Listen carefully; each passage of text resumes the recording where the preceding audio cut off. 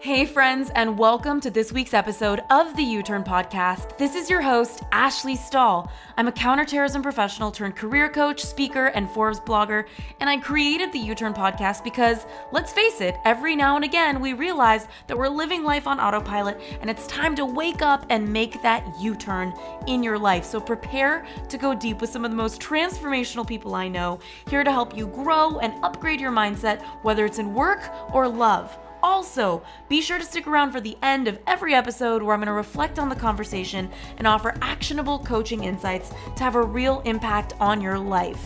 In the meantime, we've opened up access to 3 free e-courses on uturnpodcast.com. So head on over there if you want to land a new job you love, find your purpose, or launch your dream business. All of these courses are totally free. All you got to do is head on over to uturnpodcast.com. That's YOUTURN podcast.com. Now let's get started with this week's guest. And I think it's hard for a lot of people, especially people that really love their parents, to talk about this stuff and look at this stuff because you don't want to blame your parents. You don't want to talk bad about your parents or think poorly about them. But this is really actually, if you do the work that we're going to talk about, it will bring you closer to your parents. It will help you to love them more. It will help you to forgive them, and it will help you to stop dating people like them. So just give yourself, that was one thing that was hard for me, is I really felt my parents gave me a great life and loved me a lot. And when I started to go into personal development work and my coach was like, all right, like, you need to write an FU letter to your mom and an FU letter to your dad. You're never going to mail it, but we need to start getting your anger out and like what you're upset about with your parents. I felt like I was betraying them. You know, I felt like I can't possibly do this.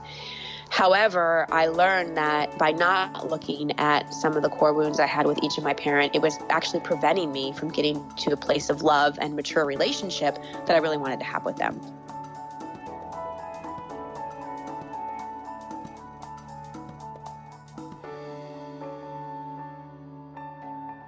Hey everybody, it's Ash here, and I have such a treat for you. I know how much you're loving the love category, loving the love. So I brought Christine Hassler on. Not only are we in the same circle of friends, so I'm feeling her magic more often than not. And also she is a master coach. She blends spiritual psychology and intuition. Y'all know how much I love that. And also she hosts her own show called Over It and On With It, where she actually coaches people on the spot, which, you know, as you can imagine, is so powerful. She's the author of 20-something, 20 Everything, as well as Expectation Hangover, and she's a speaker, and of course, an overall amazing human being. And I figured we could talk about how to overcome your blocks to finding true love, because she just called in her partner is getting married, and it's just such a beautiful partnership to watch. And there's some core wounds that I think everybody has that blocks them from really stepping in to the love that they want. And so, Christine, thanks for being here. I'm so excited. Oh, thank you for that incredible introduction. I'm very excited to be here too. Whenever I see you, Ashley, I just light up because you always make me laugh and you always inspire me. So just thank you for just who you are. Thank you so much. Honestly, it's really fun to talk to you about this, and I feel myself being like, okay, we all have core wounds, so I'm like, okay, I've been joking with everybody who's listening. I'm like, all right, this is Ashley's coaching hour, because I use myself as an example in service, and so knowing that you spot coach people on a podcast, I'm like preparing for the truth right now. Great, you know? Great, I love it. So I know you've had quite a journey. And like we were saying before we started recording, you're an OG coach. You've been at it since 2004.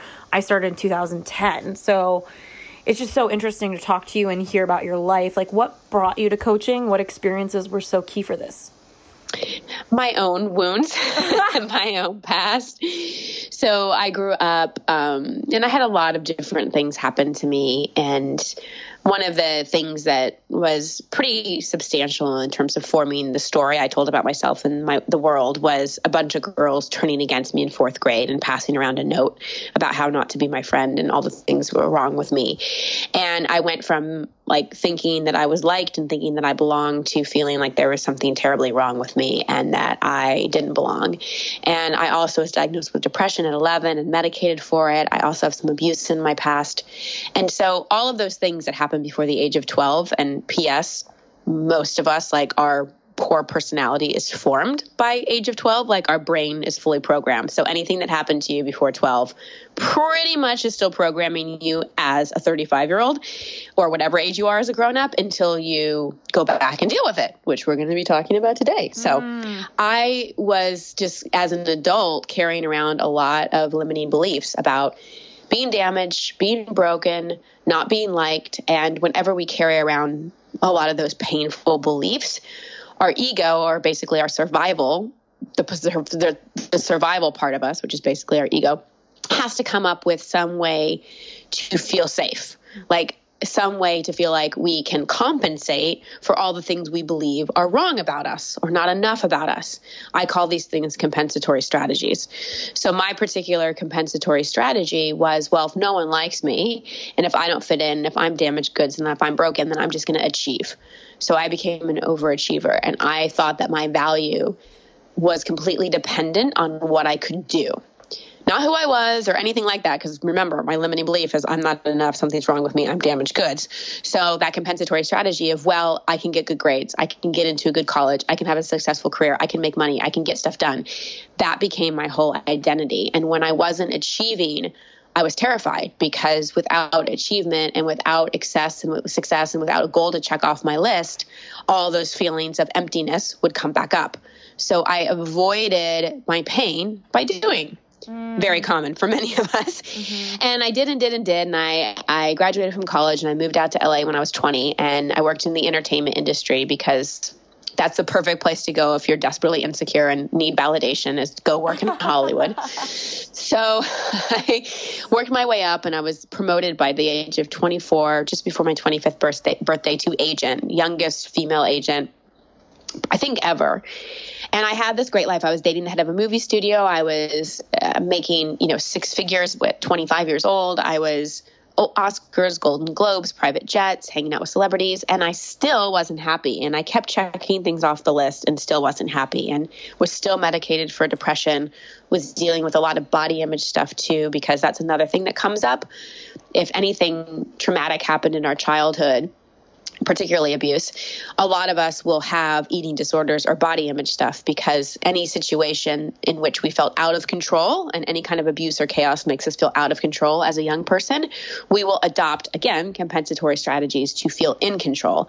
And having control over our body with an eating disorder or body image or whatever it is, like that's kind of the way our psyche tries to get control back.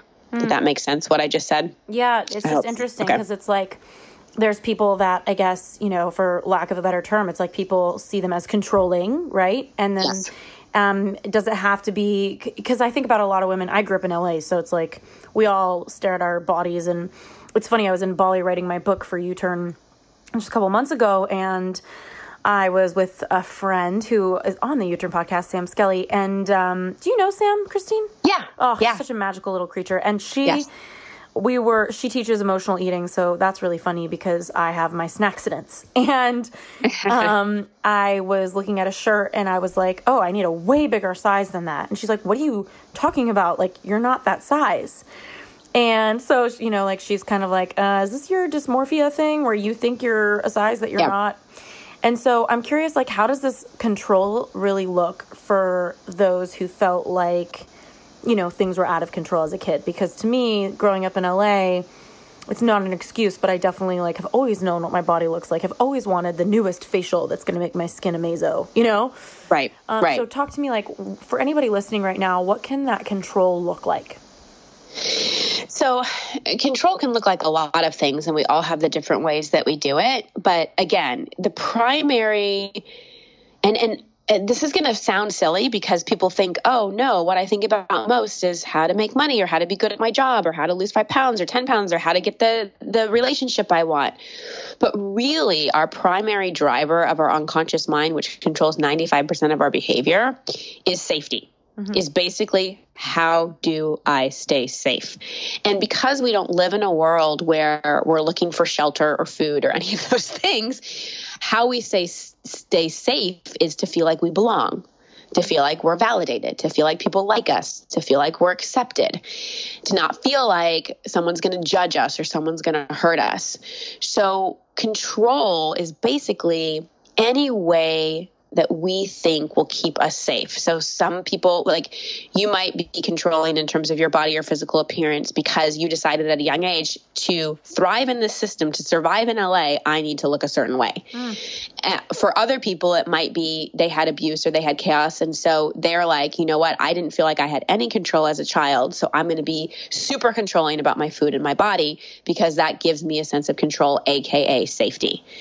And that's really where control is coming from. And the interesting thing is control is a complete illusion. We really don't have it. We have choice, we have discernment, we have influence, but in terms of having control over the universe or really over what can happen in a day, we don't have 100% control. Yet it is our biggest addiction. It was mine, and it was the thing that I lived in a very much like the world happens to me, not for me, but things happen to me. And so my only way to feel safe in the world was to control as much of my environment as I could, because whenever as a kid or a young person we have anything shocking, and it doesn't have to be traumatic, it doesn't have to be abuse, it can be one person saying one bad thing about you or overhearing a fight, just something that makes you feel unsafe in any way or makes you feel like you don't belong in any way is going to put you into a pattern of looking for ways to keep yourself safe, looking for ways to protect yourself, looking for ways to have control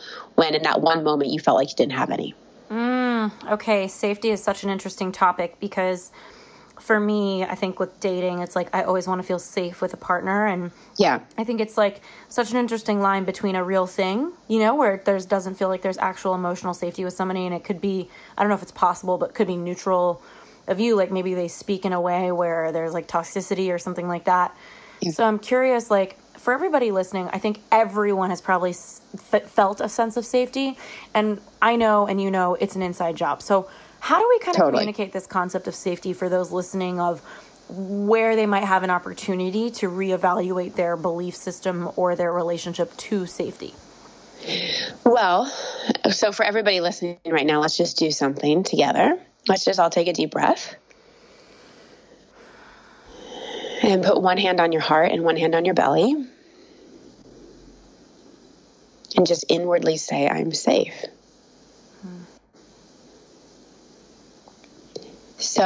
So Ashley, I assume you did that. So did you notice any shift when you did that? Yeah, of course. Just like warmth. Yeah, exactly. So you said it earlier, it is an inside job. And how we create a longer term feeling of safety so we can get out of these compensatory strategies is by going back and healing a lot of the core wounds, doing the inner work. And to circle back to your question on how I became a coach, basically my life fell apart and my compensatory strategy wasn't working anymore. I lost everything and I found a coach. Her name's Mona. And I started to really get out of kind of psychiatry and psychologists and medicating myself and into personal development and personal work. And I started to experience shifts. And that motivated me to write my first book and then coach people. And so it was really born out of my own journey. But before I could really go back and deal with those core wounds, I had to start embodying the feeling of safety. So that simple exercise that I just took you through is something that everybody can start doing like now. And even, when you're on a date and you start to feel unsafe, like just subtly, one hand to your belly, one hand to your heart, and you can just pretend you're cold or something and just internally go, I am safe. Because until our system, like our nervous system, starts to feel like we can create a feeling of safety inside us, it will be scary to go back and deal with those core wounds.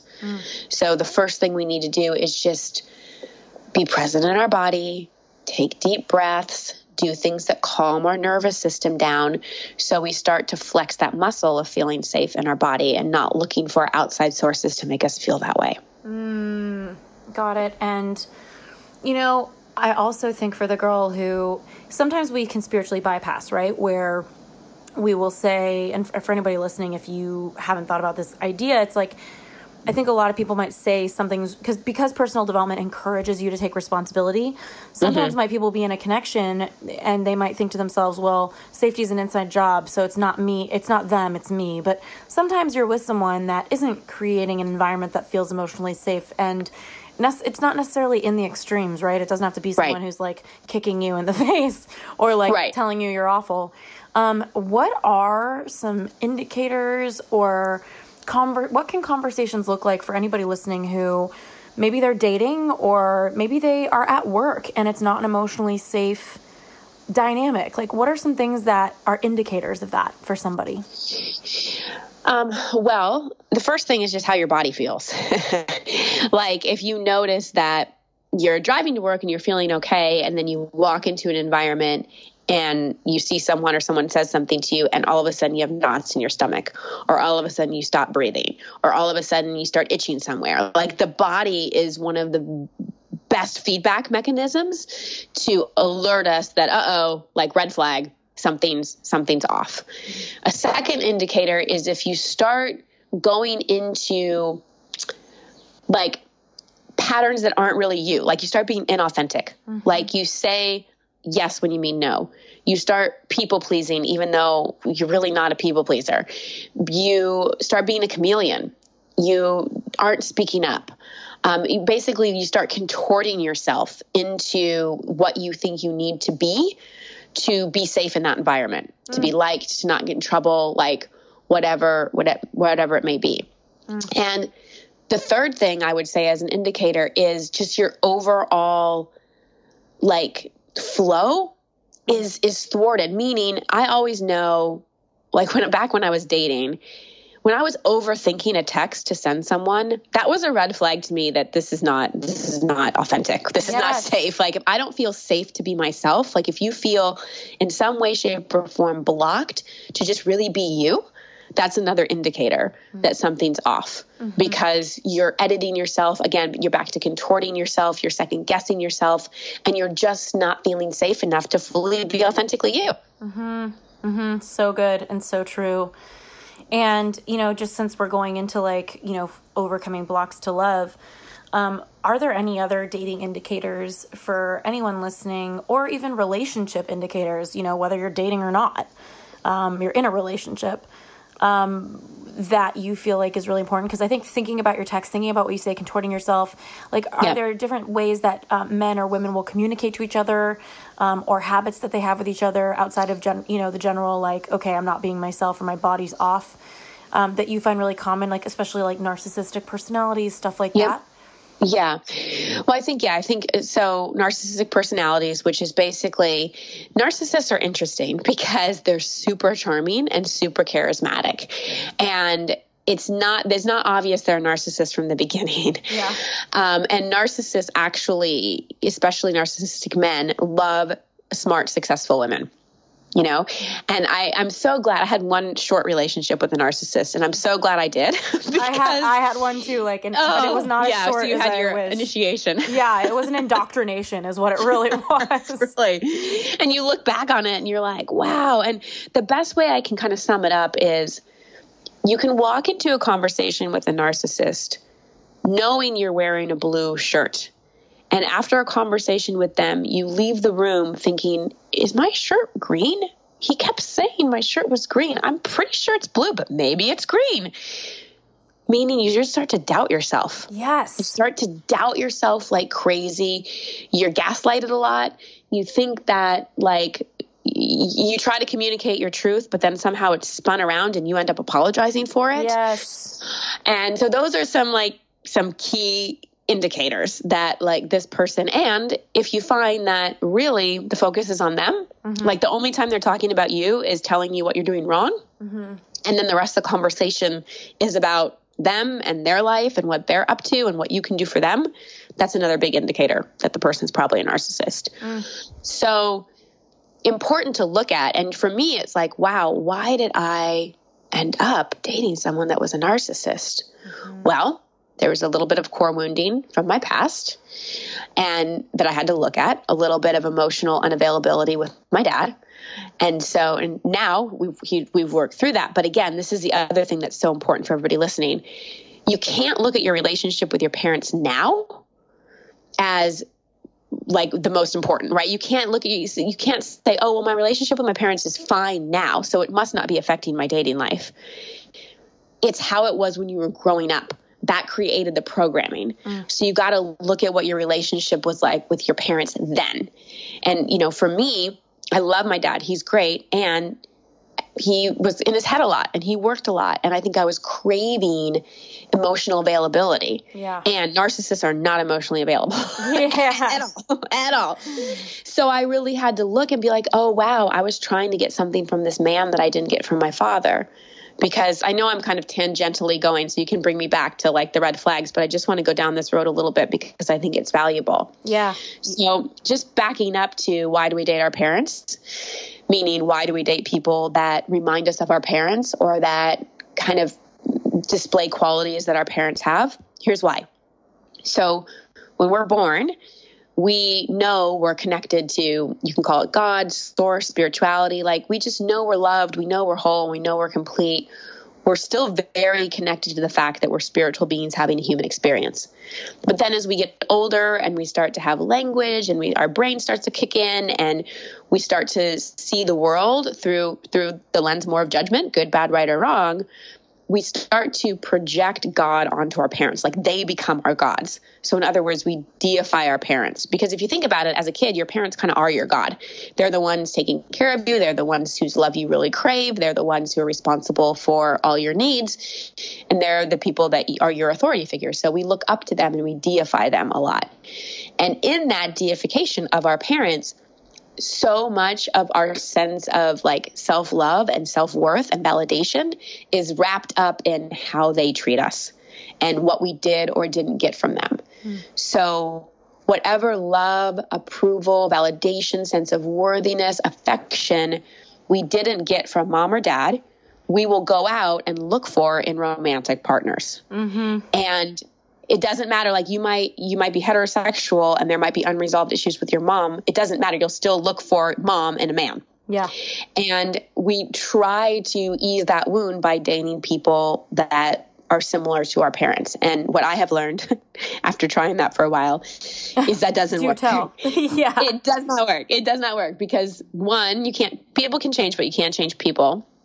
And two, what it will do is we do these things because our soul is trying to heal. Like we're really trying to learn. So we go out and pick people that actually don't give us what we want so that we actually can suffer enough to maybe take a look at some of our issues and stop playing out that pattern. Okay. So there's so much here. I know that we kind of talked before we started recording about the 3 examples, and I know there's so many different wounds, but core wounds that people may have faced if you're listening with your parent and how you're playing it out. And just funny for those of you listening, Christine, like I'm kind of like cringing at myself listening to this because I'm like, oh my gosh. So recently I was dating a guy and he's like my dad reincarnated. Like it's unbelievable. Like little things, like my dad has Snacksidents, which is where I get it from. And his entire refrigerator is Girl Scout cookies and chocolate. And he is like this funny little character. And my dad's a funny little character, but he's high anxiety. I was like, wow. Except this guy's going to therapy and my dad wouldn't. So I'm like, wow, I'm really trying to work out my dad in this way. And I think it's kind of slippery for people who are listening to really figure out like what parent they're trying to date. So is there a way for you to kind of like spell it out of like, well, let's think about your mom. Let's think about your dad. Let's think about your ex. Like, you know? Sure. And when we think about these things, the other thing is like, it's never just one thing, right? We're complex. We're all complex individuals. And I don't mean to say like it's going to take years of therapy and personal growth work to figure out all your stuff. But it does take just some patience and some willingness. And I think it's hard for a lot of people, especially people that really love their parents, to talk about this stuff and look at this stuff because you don't want to blame your parents. You don't want to talk bad about your parents or think poorly about them. But this is really actually, if you do the work that we're going to talk about, it will bring you closer to your parents. It will help you to love them more. It will help you to forgive them, and it will help you to stop dating people like them. So just give yourself, that was one thing that was hard for me, is I really felt my parents gave me a great life and loved me a lot. And when I started to go into personal development work and my coach was like, all right, like you need to write an FU letter to your mom and an FU letter to your dad. You're never going to mail it, but we need to start getting your anger out and like what you're upset about with your parents. I felt like I was betraying them. You know, I felt like I can't possibly do this. However, I learned that by not looking at some of the core wounds I had with each of my parents, it was actually preventing me from getting to a place of love and mature relationship that I really wanted to have with them. So I just wanted to start with that because it can be hard to look at some of these things, especially if you have if you really love your parents. Now, some of you may be listening and going, no, it's easy for me to look at all the stuff my parents put me through because maybe you don't have a great relationship with them. So some of the key things that can happen, and I've noticed this from working with people for the past 15 years in terms of the wounding, is growing up with a parent who really you felt like nothing you ever did was enough. They were extra critical. They were judgmental. They were always telling you like what you needed to do more of, what you need to do better at. Like if you got a grade in school that wasn't good, you got in trouble for it. Like you just never felt like enough. You never felt like they were proud of you. You never felt like you could just be you. Like just being you was good enough for them. And that's very common, and it can be subtle too. It can be one of those very subtle things where it wasn't overt, but you could tell that your parents lit up more when you won the tournament, or when you got a good grade, or when you brought home the boy that they really liked, or whatever it may be. So these things can be super overt and super obvious, or they can be subtle, which is why it's often good to have a coach or someone that you're working through some of this stuff with, because it's always nice to have another perspective. So that's one of them. Another one is a parent that really you felt abandoned or betrayed by.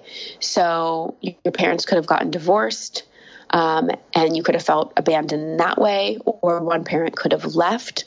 One parent could have cheated on another parent, and so you felt a sense of betrayal. You could have been abused by either parent, mentally, emotionally, physically, or sexually. And that is like the ultimate sense of betrayal, when the person that is supposed to take care of you and that you trust the most hurts you in some way. And again, these can be subtle or really overt. Like, obviously, if you have a parent that abused you in some way, that's pretty obvious. But if you had a parent that maybe just worked a lot but was still around, that could be more subtle. But as a kid, you might have felt slightly abandoned, like their work was more important than you. Mm-hmm. And the third one, and again, we're just putting these in buckets. There's nuances to all these, and there are more than just these three, but these are kind of the three biggest trends, is almost feeling overloved by a parent, being a little smothered by a parent, or feeling like you had to be your parent's parent. Like perhaps all of a sudden, like your dad left the family and mom was an emotional wreck, and you had younger siblings and you had to step up and take care of mom and the siblings. And all of a sudden you were a parent at the age of 7, or like you were a surrogate spouse to one of your parents. Like they didn't get the affection from their actual spouse, and so they really leaned on you, or you were their whole world, you were their whole life. This is something that I've seen a lot, especially with the millennial generation. Like they felt like they were their parents' whole entire world. And that can be tricky too, because you can feel smothered. You can start to confuse like what love really is. You can start to push love away because you don't want your identity to be robbed.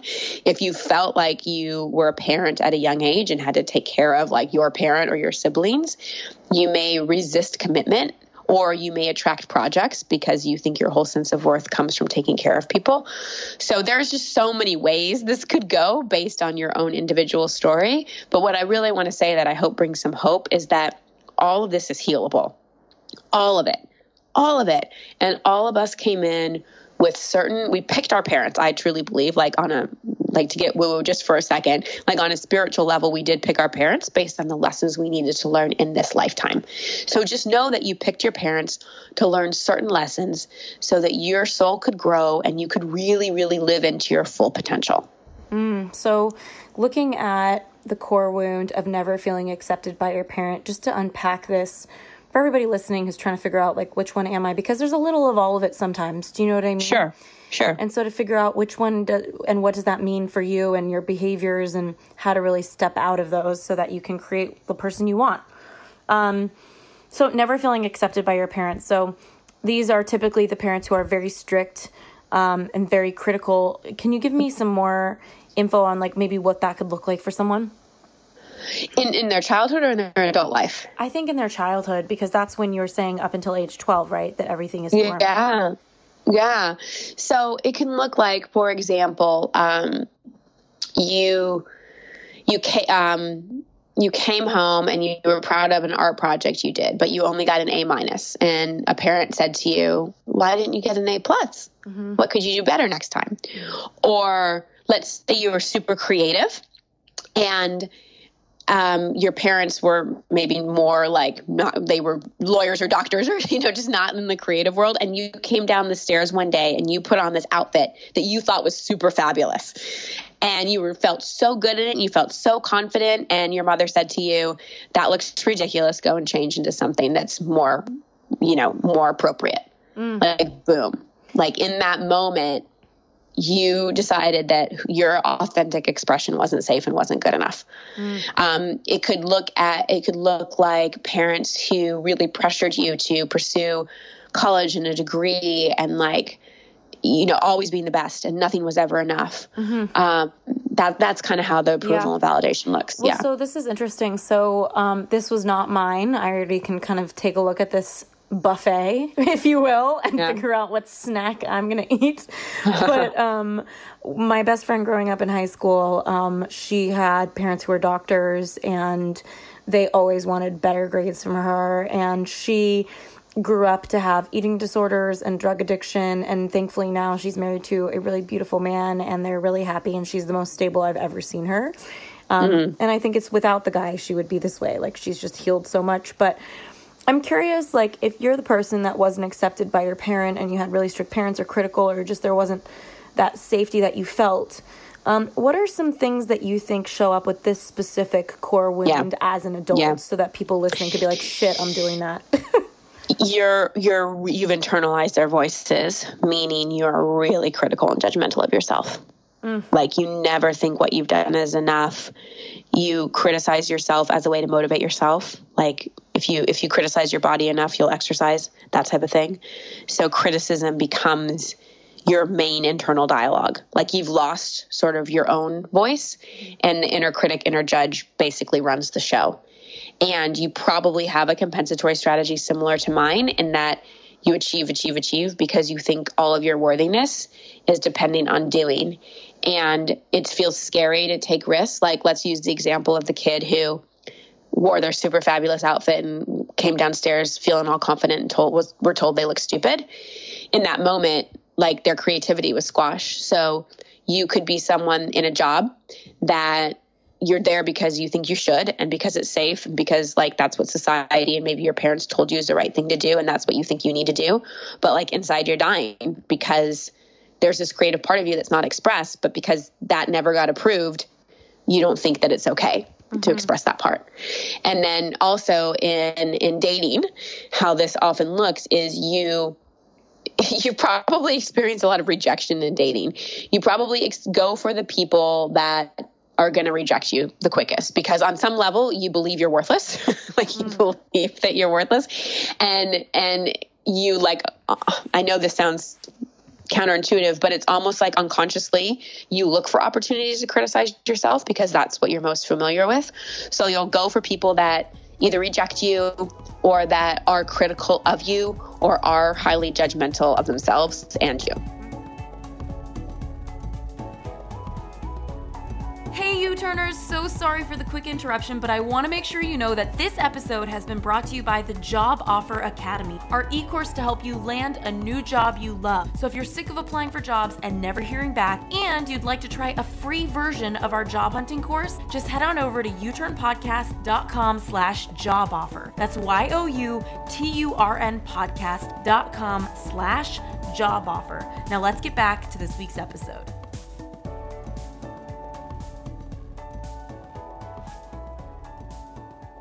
And I think that a lot of people create career paths out of their wounds, right? Like thinking about... Totally. So I'm curious, like somebody who doesn't feel accepted, it's like, I could see the reaction to that being like, I'm going to be a lawyer and fight for justice, I don't know.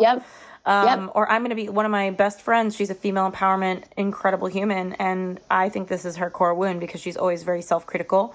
But I think we're all a bit self-critical, so it becomes kind of slippery, but I definitely don't feel like my parents were always like encouraging like me to wave the freak flag all the way. Yeah.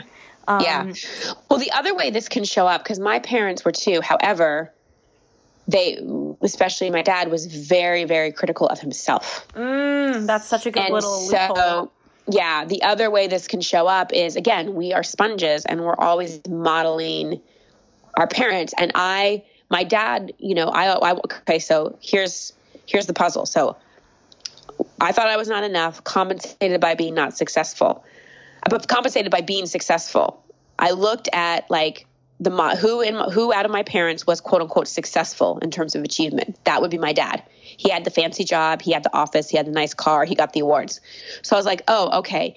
In order to be successful, which is going to make me feel worthy, I need to be like him. Oh, he's really hard on himself.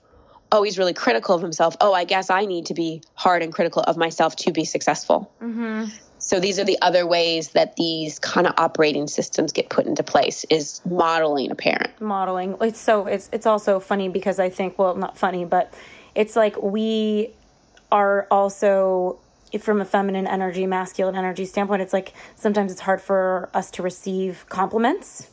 Yeah. And in society, the way that it shows up is you look maybe self-absorbed if you're like, yep, I'm amazing. Thank you for the compliment, right? So yep. Obviously, and that tone is really great for that. But the point being, I think a lot of people struggle to own their greatness because in society that's perceived as egotistical sometimes. And it's funny because my best friend the other day, Nicole, who's a therapist, Nicole Napovar, she was saying to me, oh, Ashley, like, she like complimented something and I said, oh, Nick, I'm trying or something. She said, oh, aren't you going to own it? And finally I was like, yeah, you're right. I'm amazing. Like I joke around with her.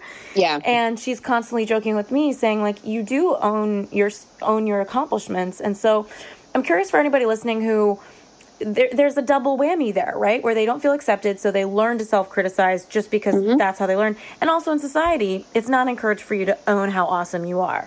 So what tools can we offer somebody listening right now that is really self-critical? Like, how can they receive a compliment? How can they start looking at talking to themselves differently?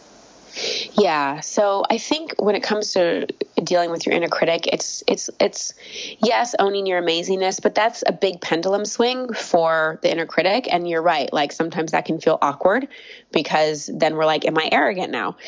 So it's really, to me, about radical self-acceptance. That's what it's about. It's about like such a deep level of radical self-acceptance of like, wow, like I didn't do as well as I really wanted to in that meeting. And that's okay. I forgive myself and I'm going to ask, what can I learn, rather than like beat the crap out of myself. And to also know that criticizing the inner critic and judging the judger doesn't work. It just adds more fuel to the fire. So know that these parts are protecting you. Like they really think they're doing a good job. Like your inner critic really believes it's keeping you safe, it's getting shit done, and it basically is getting you the results you want in life because you've been using it as a protector and a driver for so long. And so it's just even accepting your inner critic, going, thank you, inner critic. I know all these years you've been protecting me. I know you think you've been motivating me. And I just ask you, let's just say together, I'm doing the best I can. Right. I'm doing the best I can. So it's talking to that inner critic, honestly, like a 5-year-old child, because for most of us, the inner critic got formed at around 5 when we started to learn good, bad, right, wrong. And it's like talking to it with the patience of a loving mother. And this is where, back to the parent thing, we can't change our parents. We can't change our past. And how we really attract healthy relationships, especially romantic relationships, how we stop dating our parents basically, is we become that loving mother, that loving father that we always wanted inside ourselves. Like everything that we didn't get from our parents, we parent ourselves in that way. And the more we do that, the less the need for that inner critic is there, because basically, again, the inner critic thinks it's keeping us safe. It, in a way, becomes a parent. So if you really rev up that inner mother, inner father inside of you and think about everything you wanted from mom or dad that you didn't get and really give that to yourself, then then you'll create a feeling of safety inside yourself, and that inner critic won't need to be there so much. Beautiful. And, for anybody listening, I'm sure they're thinking, okay, this is mine or this isn't. The second one I think is mine. And so I would love to talk about it just because I can speak from what I know. Abandonment or betrayal by a parent. So that could be divorce, leaving, abusive. It also can just be somebody, like in my case, I believe, and you can correct me here, Christine, is like my dad had a lot of anxiety when I was a kid. He lost his company and he was very distracted, always on his phone, always in a panic. And even as an adult now, this has been my work. And I think this is what brought me to personal development, is like wanting to heal from feeling this like constriction in my chest and this hunger for love. And so I'm curious for you to paint like a whole picture of what does that look like? Because I know there's a whole spectrum. It's like my parents are happily married. They're not divorced and nobody ever left the house. My dad even worked from home when he was having his panic attacks, So he was around. So I would just be curious to hear about that. Yeah, and thank you for sharing that, and that you already have so much insight on it, and it makes so much sense that in a way you did feel abandoned, because abandonment doesn't necessarily mean someone physically leaves us. It means that we feel, again, we don't feel safe. We feel like the primary caregiver isn't capable of giving us the care we need and meeting our needs. And so in your experience, Ashley, like your dad, even though he was physically there and your parents were married and all that kind of stuff, you being around him panicking affected your feeling of safety. Because here's dad, who, especially the man, who's supposed to kind of keep it together and give a feeling of safety. You could feel his anxiety, because kids we're so super sensitive. We pick up everything. And so in that way, you did feel abandoned a little bit because you didn't feel completely safe. So that's one of the ways it can show up, is if like a parent isn't present either physically or kind of emotionally. And it can look like even if your parents got divorced and you saw both parents and it was an okay divorce, it's so hard for little kids not to think it had something to do with them. And so that's another way you can kind of feel a little bit of abandonment of like, why wasn't I enough for them to fight for it? Like, why wasn't I enough for them to stick together? And so that can perpetuate a feeling of like worthlessness and like not enoughness. And then when we look to betrayal, some of the things I mentioned about abuse and neglect and a parent cheating on another parent or a parent lying to you in some way, again, these really show up in terms of trust issues. Like, it's really, really hard to trust people and to really let people in and really be intimate when this is one of your core wounds. Doable. Again, everything we're talking about is healable. But if you relate to any of the things I'm saying and you have a hard time really, really letting people in, or you let in toxic, unhealthy people, those are probably indicators you resonate with this one. And when it comes to the outside manifestation, kind of like we talked about with the other core wound of the parent that didn't accept you. So for the person who had a parent who wasn't emotionally available to them, whether that looked like divorce, leaving, abuse, or just the person like my dad who was just freaking out about his career path and I was the recipient. What is that, you were saying like dating people that aren't available. What are some other manifestations of somebody who may have this core wound in the way that I've processed mine? Yeah, like a constant feeling of anxiety, like a constant feeling of worrying, when is the other shoe going to drop? That would be the biggest one, like really wondering like when the next blow was going to come. And also like a feeling of feeling lonely, like a feeling of feeling lonely and a feeling of, unlovable is a strong word, but that's kind of how it feels. Like you kind of feel like, gosh, am I worthy of love? Does anyone really love me? And even doubting people when they do love you. Because again, with abandonment and betrayal, sometimes you have that misunderstanding that you're not enough in some way.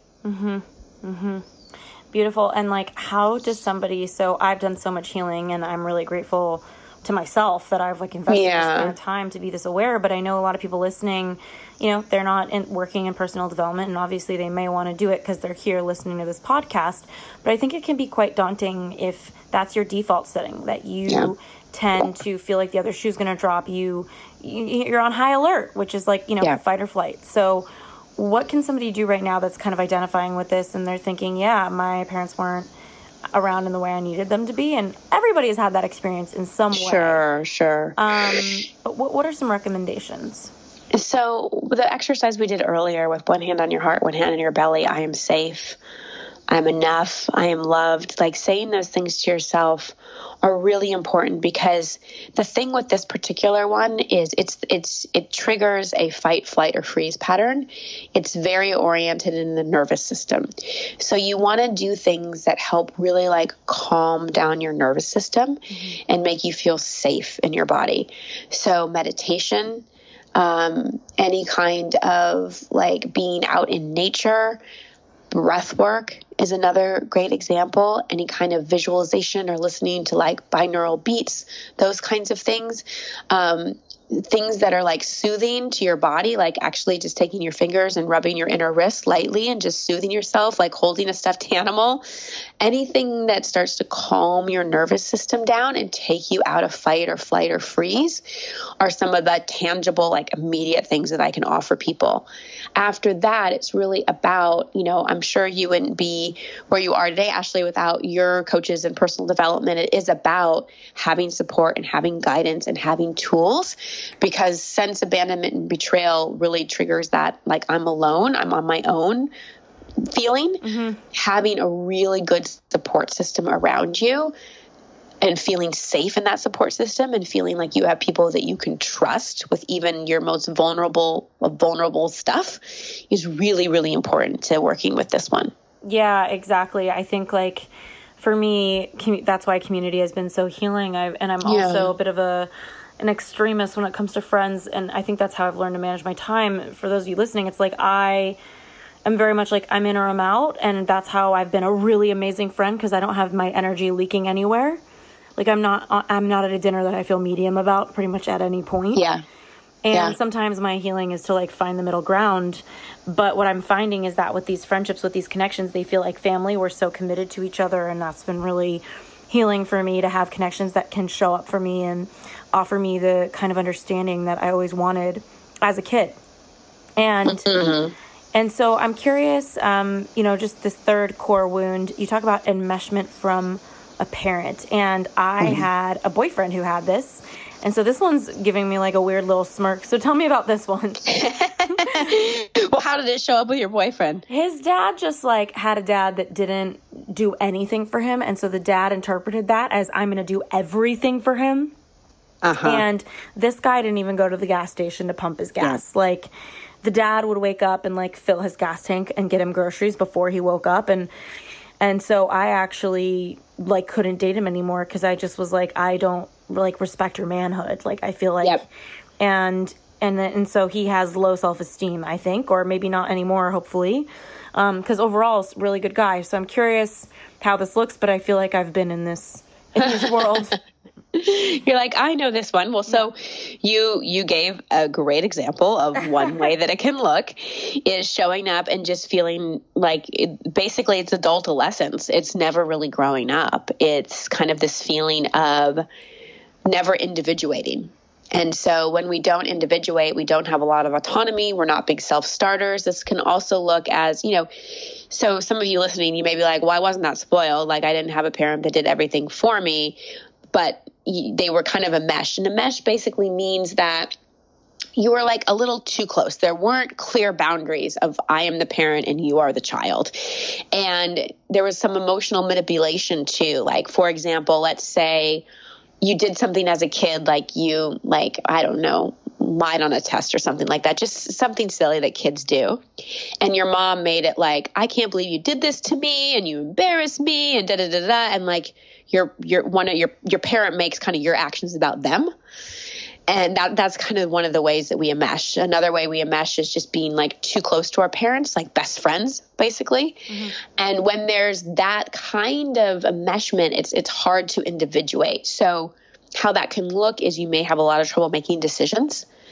You may consistently be going back to that parent and asking for their advice about like everything when you're 30 years old. Yes. And really you should be trusting your own wisdom rather than. So triggering. I'm like remembering my ex. I'm like, ugh, get off the phone. Okay. Exactly. You're like, you're a grown man. Like, stop it. Yeah. But see, that's to give a window into his dad's wounding. So basically, instead of his father fathering himself and giving himself all the things that he didn't get from his father, he basically lived through his son and tried to give himself everything he didn't get through his son, which wasn't healthy, obviously, for any of them. So, and the other thing that this can do is it can set up like a lot of guilt. Like if you want to go and do your own thing, or you want to make a decision that maybe isn't in alignment with what your parents want from you, that it's very, very hard. Like you feel like you're going to be betraying them if you follow your own dreams and you do your own thing. Like you honestly think like you lived your life to please your parents, which is not the path to a fulfilling life in any way, shape, or form. And so the other way that this enmeshment can show up, like I mentioned, is when you become the caretaker of your parent.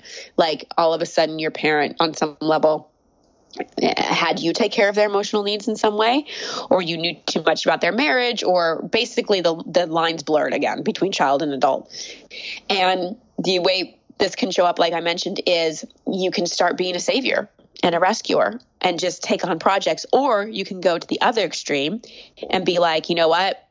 I don't want anybody in my space anymore, and it's just better off to be alone. So those are kind of the two extremes that one can go to.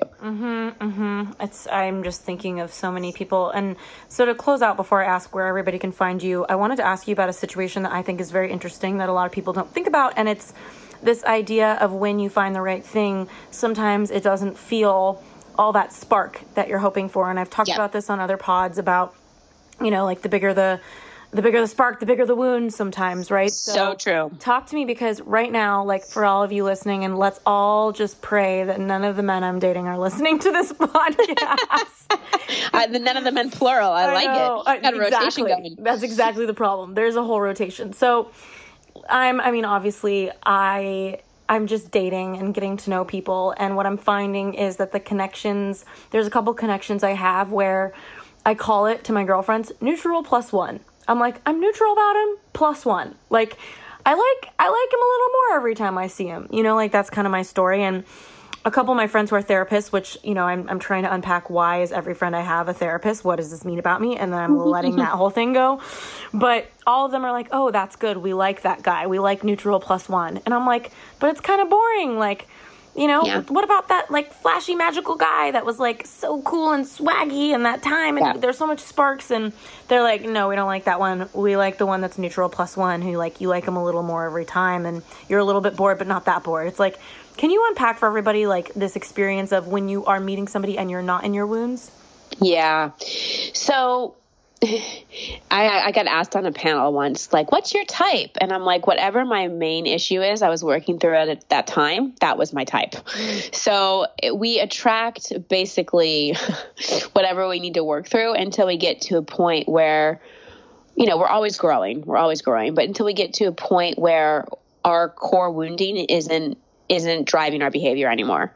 Like we actually shift into our truest qualities, our truest visions and dreams, like our values are actually driving our behavior. And when we get to that point, we start attracting people that are more in resonance with us and that are actually more a good like partner. So for me, when I met my fiance, it didn't feel like fireworks. It didn't feel like, oh my God. It felt like home. It felt like, oh, wow. Like I felt safe. I felt like I can be me. So I don't know if I am on the camp of neutral +1.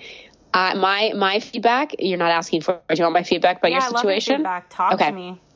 So my feedback is that these are all clarifying ones. They're not the ones, they're clarifying ones. And you're learning this dance between going for the like super because I call them issue-based relationships when the chemistry is so high. That's the only reason that you'd go into them, because you know that there are red flags all over, but the chemistry is so hot, you just can't help it. That's kind of one end of the extreme. And then the other end of the extreme is, wow, this feels safe and this feels good, but there's not really any kind of spark at all. And so it sounds to me like you're getting your range, like you're testing. It's like when you go into the frozen yogurt store and you have to try like a bunch of flavors before you decide the one you want. Yeah. That's what it sounds like to me. And for me, I would never want to have neutral plus one. I want to feel like home. And so I tell everybody, like, when you feel home, when you feel safe, when you can feel like you can be you and you want to jump the person, that's when you nailed it. Interesting. And Christine, I feel like I have had a guy in my past that did feel like home, but he couldn't give me some of the things that felt really important. So it's such a calibration, but I'm just like, wow, this is so great. I'm so excited for everybody who listens. And I'm sure at this point, everybody's like, where is she? So where can everybody find you for all of the things? All the things. So if what I'm saying is resonating with you and you're intrigued but a little confused, and we talked about a lot of issues and you're like, I don't know what to do next.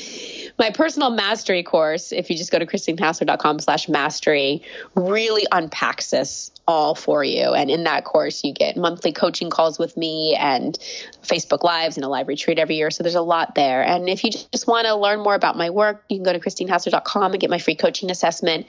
And definitely follow me on Instagram. That's my favorite. And check out the podcast Over It and On With It. A lot of these issues that we talked about will start to become more clear if you listen to the podcast, because you actually hear me work with people unpacking all these things. So good. Thank you so much for being here. And everybody, thanks for listening. Thanks, Ashley.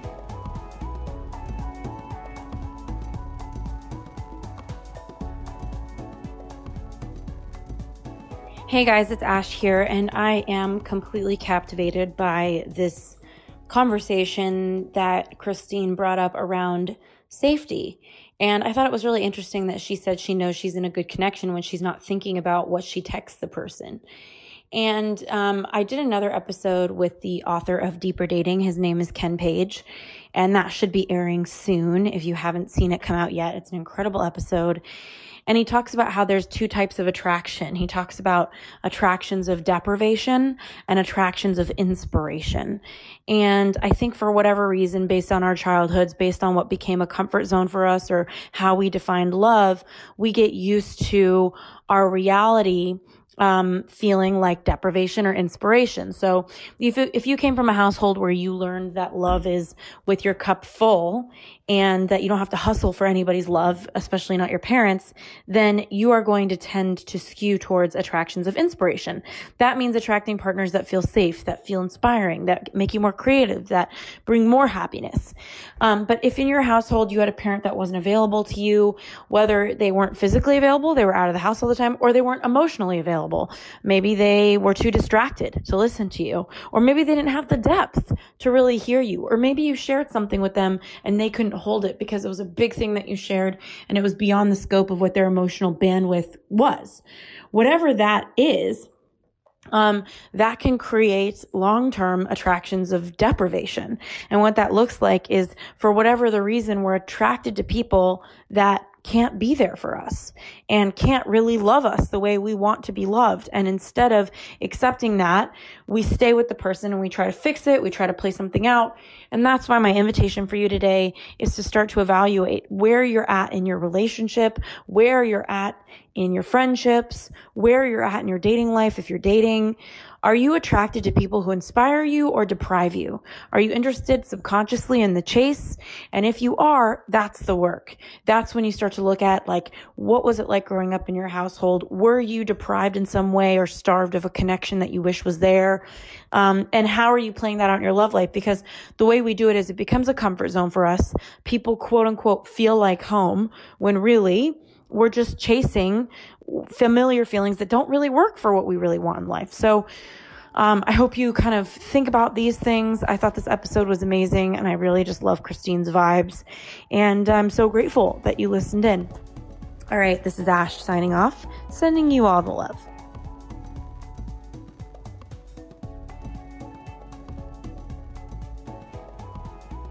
Thanks again for tuning into this week's episode of the U-Turn Podcast. We keep really detailed show notes at uturnpodcast.com. So if our guest mentioned a book or a resource that you're interested in, you'll be able to find that there. In the meantime, if you were inspired by this episode, if it made an impact in your life, we would be so grateful if you subscribed and posted a review for us on iTunes. Rumor has it on the street, the more reviews we get, the more subscribes we get, the more we can grow and get our impact out there in the world. In the meantime, I'd love to hear from you at Ashley Stahl on Instagram. I'm so grateful for connecting, and I look forward to next week's episode.